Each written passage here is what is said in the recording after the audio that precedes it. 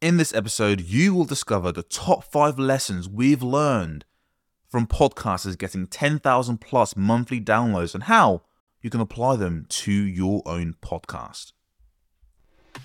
Welcome to Why Your Podcast Isn't Growing, a podcast helping coaches, experts, business owners, or independent podcasters who want to do this full time gain clarity around why your podcast isn't growing as fast as you'd like and learn the steps you need to fast track slow and steady growth to gain thousands of new, highly engaged listeners. In this episode, you will discover why playing it safe is the riskiest move for your podcast, why comparing your podcast to others is actually a good thing, and the overlooked strategy of connecting with your audience through emails and how it can dramatically transform your listener loyalty and revenue. My name is Anthony Winery. I'm Ty Gaucher. And today we're going to be going over some of the top lessons that we have learned from successful podcasters, as well as some of our big guests that come onto the podcast who are getting 10,000 plus monthly downloads, some over 100,000 monthly downloads, some even 300,000 monthly downloads. But the point is, they're extremely successful. They've done it. They've been there, done that. And we want to distill some of our lessons that we've learned from them in this episode. So, Ty, mate, let's get straight into it.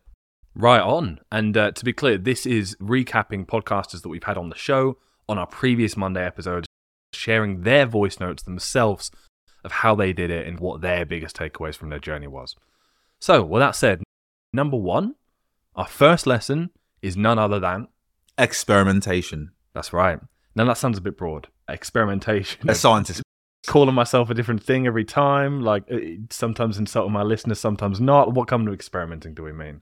So when we say experimentation, a lot of the podcasters that are getting 10,000 monthly downloads each month, they all go through a phase where their podcast, of course, naturally evolves. You probably start off a bit shit, and then hopefully, fingers crossed, hopefully, you get better.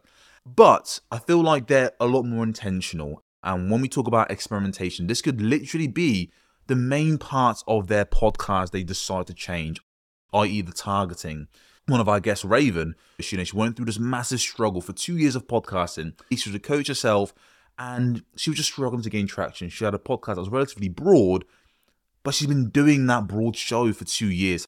Her identity, to some degree, was part of it. She had tons and tons of episodes that was attached to the old show. Yep. I got to a point where the pain was just a bit too much. You thought, you know what, let me just change the direction of my show entirely. That's her experimenting. And she didn't stop there. She didn't just change her podcast from a personal development show. I think it was called Thrive and Intuitive. She went super specific, solving a relationship, past trauma, right? Well, the show went from being called The Thriving Intuitive to Empath and the Narcissist, which I think that tells people what you should know. It's a lot more specific, who it's for, and what problem it was helping people with. 100%. So from there, she didn't stop. She then experimented some more. And she decided to add specific keywords to her show name, description, and all of her past titles. And again, that's experimenting side. She didn't just think, oh, I'll leave it here, my podcast is great. She looked back at her back catalogue and thought, how can I improve this? How can I experiment to just see what happens? Mm-hmm.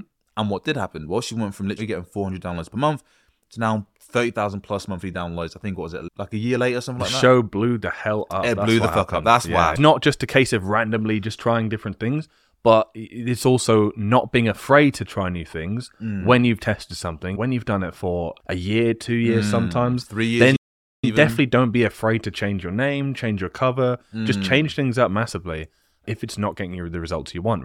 And a lot of the successful podcasters that we've spoken to and, of course, had on the show, it's actually very common to hear that they changed their name once. Correct. Or name change is the most obvious one. But, other kind of big changes to the foundations of the podcast. In fact, I would say, just anecdotally, don't quote me on this, but I'm pretty sure the majority of successful podcasters we've spoken to have gone through at least 1 or 2 iterations with a show. Correct. Different changes with a show, yeah. And again, these are major changes. If you're listening to this right now, for you, if you're not getting the growth that you want, I really want to hammer this point down of just experiment. I want to encourage to experiment, to think about your show, to think about the direction. Don't try to play it safe and just change a little bit of the intro and a bit of this, but really think about the broader overall picture, the essence of the podcast. It seems a bit scary. I guess it kind of is a bit scary. It However, is, but not if you do it methodically. Because again, we're not just like still just throwing things at the wall, seeing what happens. We're doing it methodically. Be intentional when you are experimenting and with the change. Obviously have reasons for wanting to do that. Weigh up if that's going to be a good idea logically, if it should put you on a better path. And then, of course, give it its due course to test, right? It shouldn't be just like an every week thing. But when you break it down like that, then it does become a lot more manageable. And with big changes, they can be scary. But if you know your reasons for doing them, it makes sense in your head, then that's going to allow you to follow through. 100%. And look, most people right now either have a solo show or a co-host. If you do have a co-host and you're listening, send this to them. Say to them, hey, look, I've told you we should be experimenting. We should try something different. See what they say. That is evidence that you're on the right track. If you are already thinking about it, maybe having a bit of a tug of war with your co-host. Maybe, because we've seen that happen. We've seen a lot of tug of wars happen. Because normally one person comes around to it sooner than the others. That's a sign of forward moving, I would say. So, number one, experimentation. Having a playful mindset when it comes to your podcast. Number two, the second lesson that we've learned is really the importance of building an email list, which is huge. I think we've known about building an email list for a while now. So if you're listening right now, building a list just simply means collecting the emails of the listeners who listen to your podcast. This isn't just something even specific to podcasting. I can think of one of our clients. He has a business podcast, and he says in his emails, he looks up to a load of like big entrepreneurs and people with big personal brands. And there's a commonality in that a lot of what they say is they regretted not starting an email list sooner, right? This is just a thing with any kind of business or endeavor that involves having an audience, but especially with podcasting. And why especially with podcasting? I think with podcasting, it's one of those things where audience engagement, getting listener feedback is so difficult most of the time. Very difficult. And you also want to retain your listeners longer term. Yeah, you have social media, but that gets so crowded, so much noise. It's hard to really break through sometimes. Whereas with an email list, it's going directly to your listeners. You can ask for feedback. And more importantly, you can tell that people are actually on the other side. If you have, let's say, a call to action for someone to join, for someone to get a freebie or a lead magnet, of course, you're not going to just say get a freebie down below. That'll be a bit of a shit call to action, to be honest with you. But the point is, if you're giving something away for free and then you have people who are engaging with the podcast, it shows there's a life. It shows that people do want what you have to offer. But more importantly, most podcasters try to monetize their podcast directly by pitching on the show. No. You're not meant to be pitching on the show. You want to warm people up. But when you get them in the email list, that's a lot more intimate. You can sell, make more sales, essentially, when it actually comes to growing your list. Because the email list is far more intimate, selling is also easier because it's very direct and it's just landing in their inbox. So I think that's the other reason why it's important when it comes to actually growing the podcast. And of course, we say that. Of course, the podcast is perhaps the most intimate medium because it's the parasocial relationship, it's the speaking. But having a way to then keep engaging with your listeners off the podcast, if they miss an episode, for some reason, if they forget about your podcast or anything, if they're in your ecosystem in a way where you can reliably reach them, because you can't always reliably reach them on social media, but emails can make sure that your listeners know when you have a new episode or when something special happens on your podcast. It's the most surefire way to reach people that initially engage with you from the podcast. So there we go. I don't want to beat a dead horse anymore. I think we've hammered that home. If you're listening right now and you don't have an email list, ask yourself why not. And of course, if you then want to take that next step, just ask yourself, what's something free of value that I can give to my listeners that can add value to their life? If your podcast is about, let's say business, could you do them an audit? We do audits and we give away a free book. Do you have a free book? Can you make a training, a mini course, anything like that? Even at bare minimum, if you have a lot of episodes, you can compile top 10 lists to achieve X goal. Love that. That's nice. And then send it to people. Again, it's not the most valuable thing because it is basically directing them more intentionally to your podcast episodes. But that's something, right? That's a starting That's just point. me to say there's no excuse to not be able to give them something. Absolutely. So far, Tag, we've covered experimentation, having the playful mindset. And then the second lesson that we'll learn is really just building an email list, starting that early. Yeah, damn right. And then the third one is... To be honest, this one here is going to just sound so like... Really, guys? Cliche. Really? Oh my God, you're not really? Yeah, the most oversaid thing ever. But, consistency is key. I've actually cringed. I'm cringing so hard about having to say this, but it's true. Yeah, me too. Me too. It is. But I think obviously consistency is one thing we all I'll know probably that, say yeah. never stopping, because Well- I think people are consistent, but I think it's literally just never stopping. Yeah, that was the point I was going to make. The consistency is one thing, but what we've really learned from successful podcasters, it's not just general consistency. That's like a prerequisite, Yeah, really, I if you think want the everyone podcast to basically grow. does that, right? But to really take things to the next level and really make sure you are one of the ones that actually outlast everyone else and actually really keep your audience around in the long term and allow for proper momentum, then you have to find ways to make sure that you never stop your output, even in the most difficult times. Yeah. We have examples, right? Yeah, one of the guests that came on late last year was Blake. Great guy, has a podcast. I think he's like in the music niche. Yeah, he's a good guitarist. He's a guitarist. He's now getting, I think, 40,000 plus monthly downloads, actually crushing it, and actually was able to launch one of the fastest growing guitar companies in his state off the back of his audience, which is insane. Yeah, Just plus shows the, you the the- power. The Tone Mob podcast. So That's big up, it. Blake. There you go. Big up Blake. And Blake was in his story, shares how he was working a full-time job, 2 jobs actually, and still grafting away at the podcast.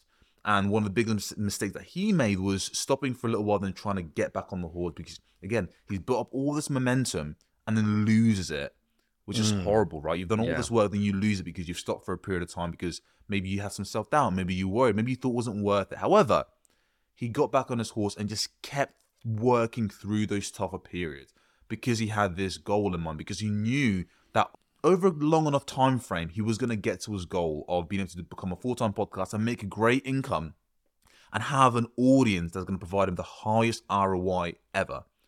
And he pushed through that and didn't stop.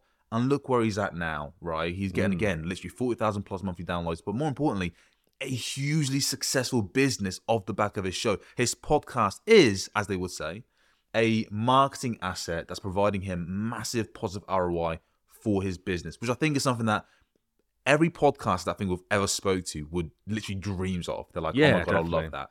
No, he is really a picturesque dream life podcast. Well, from the outside anyway. Dream life podcast to what many would perceive anyway. So again, big up Blake, and we're not endorsing hustle till you die, that kind of vibe. There's not really the point of this. But the point is, consistency is a prerequisite, right? That's why it cringes us, because it shouldn't even be brought up in conversation as like an important thing. It should just be like just a given, right? However, there's a difference between baseline consistency and doing whatever you need to do to make sure that no matter what's going on in other areas of your life, you still get something out from the podcast, no matter if that's a repurposed episode or a Yeah. 5-minute bite-sized recap. When you hear it like that, Tyke, it sounds pretty sad. However, It does, and we have to be careful because I don't want people to take this the wrong But way. no, I and think think we're you're just right saying, though. I yeah. think that's just the reality of the situation is it's extremely competitive, and there's going to be other people who will be putting out content more consistently, who are always on. And for us, it's about being of service consistently to our audience. Yeah. And having that servant mindset when, Yeah. when you're really trying to build that audience is so important. It's not about you, it's about them. It's about giving more than you take. So that is really the third lesson that we've picked up, which is just don't stop. Please, please, please, if you're in that tough spot right now, if you can't really see why you should keep doing it, you invest in all this time, all this energy, maybe have a team, maybe you even have an agency that you're paying, maybe you have an editor, a producer, and you're thinking, oh, I don't know if I can keep going, what's the point? That's normal, that those things are going to come up, but you have to push through, because on the other side of that, it's massive growth, so just keep pushing forward and never stop. Yeah, you're right. And before we move on, Raven, that you mentioned earlier, our past client, perfect example of that. She nearly stopped, right? She was on the verge of quitting, and then on the other side of it was massive growth. So there we go.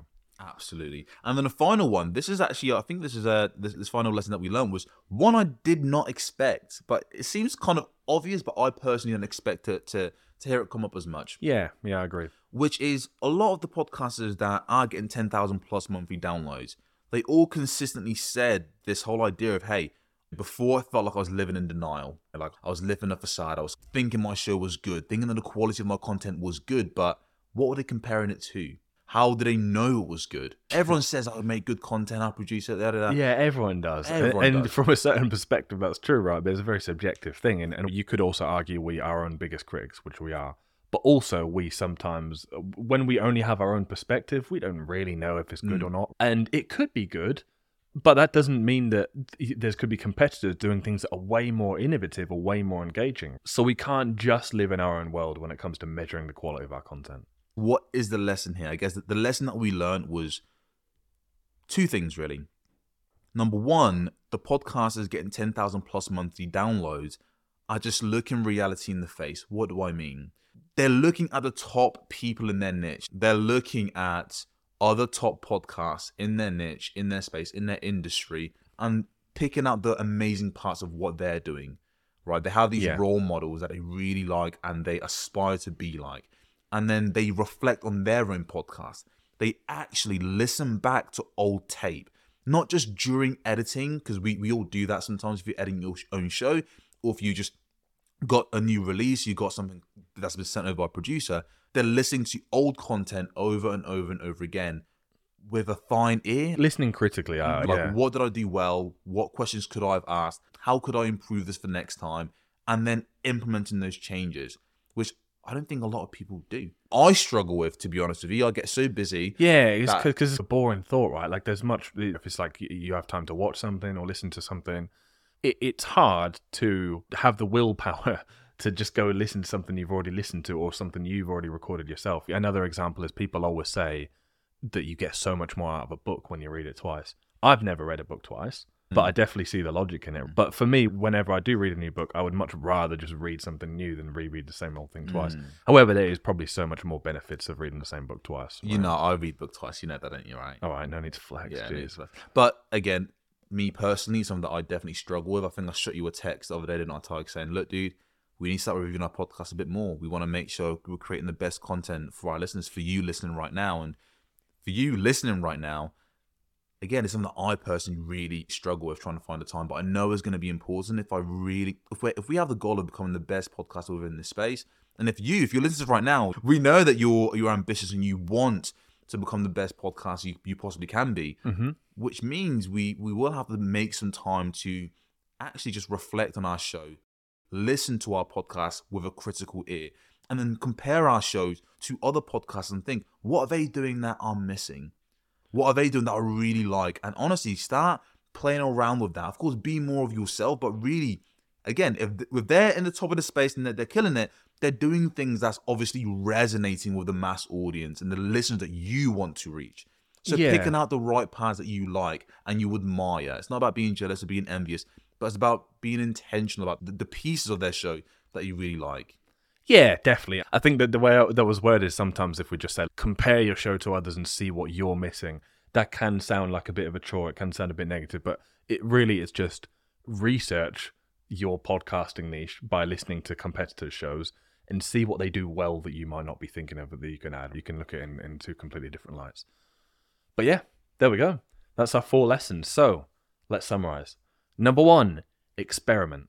Not like a headless chicken, with intent, methodically, and with conviction behind the changes you're going to make. And that will make it a lot less scary. But 2, then it's going to be improvements every single time. Yeah, right? Even if something unexpectedly fails, it's still an improvement because you now have so much more knowledge and you know what doesn't work, so you're closer to what does, right? Again, anecdotally, don't have the stats for it, but I'm pretty sure the majority of podcasters we spoke to that are successful, something I've heard very commonly is that they changed their show once or twice, they changed the name, that kind of thing. So know that as well. Number 2. Building your list. Start building your list, whether it's a freebie, a course, a mini course, or simply just sending people to previous past episodes that you've created, a playlist of how to execute on a particular goal, i.e. how to gain your first 100 listeners, or how to lose 10 pounds using these 10-minute exercises. Whatever it is, make sure to give your audience some free value and get them into your list early on. It's called a lead magnet, Anthony. Do even business, bro. The next one is consistency is the bedrock of all things, right? Like we shouldn't need to actually really make that clear. It's a given. But there's the extra mile, which is really making sure to never stop, even in the thick of it, even when you feel like it, even when other people from the outside say, oh, you should take a break. Because for one, you can take a break from recording, but still never stop podcasting, right? Again, we've gone over ways to do that. Make sure that your output remains stoic and vigilant at all times. And then finally, play back game tape. Listen back to old episodes with a critical ear and ask yourself, analyze, what could I have improved? What could I have done better? What questions could I have asked? How could my tonality been different? Was my energy high, low? And of course, look at other podcasters in your niche, the top dogs, the people at the top of the mountain who already have built that audience and that foundation. and ask yourself, what are they doing that I could steal from? What do I like about their show? What are their Yeah. strong points, and how might I blend some of those strong points and make them my own in a different way? And that's it. So I guess the call to action, for me, honestly, the call to action for this episode is going to be to maybe slot out some time next week in the calendar. See when you've got 20, 30 minutes free to just review some old tape. Look at your competitors. Ask them, who are the top 3 people who have a podcast that I admire, that I love, that I really engage with? And pick out 1 or 2 things that you really like that they do and start implementing it into your podcast.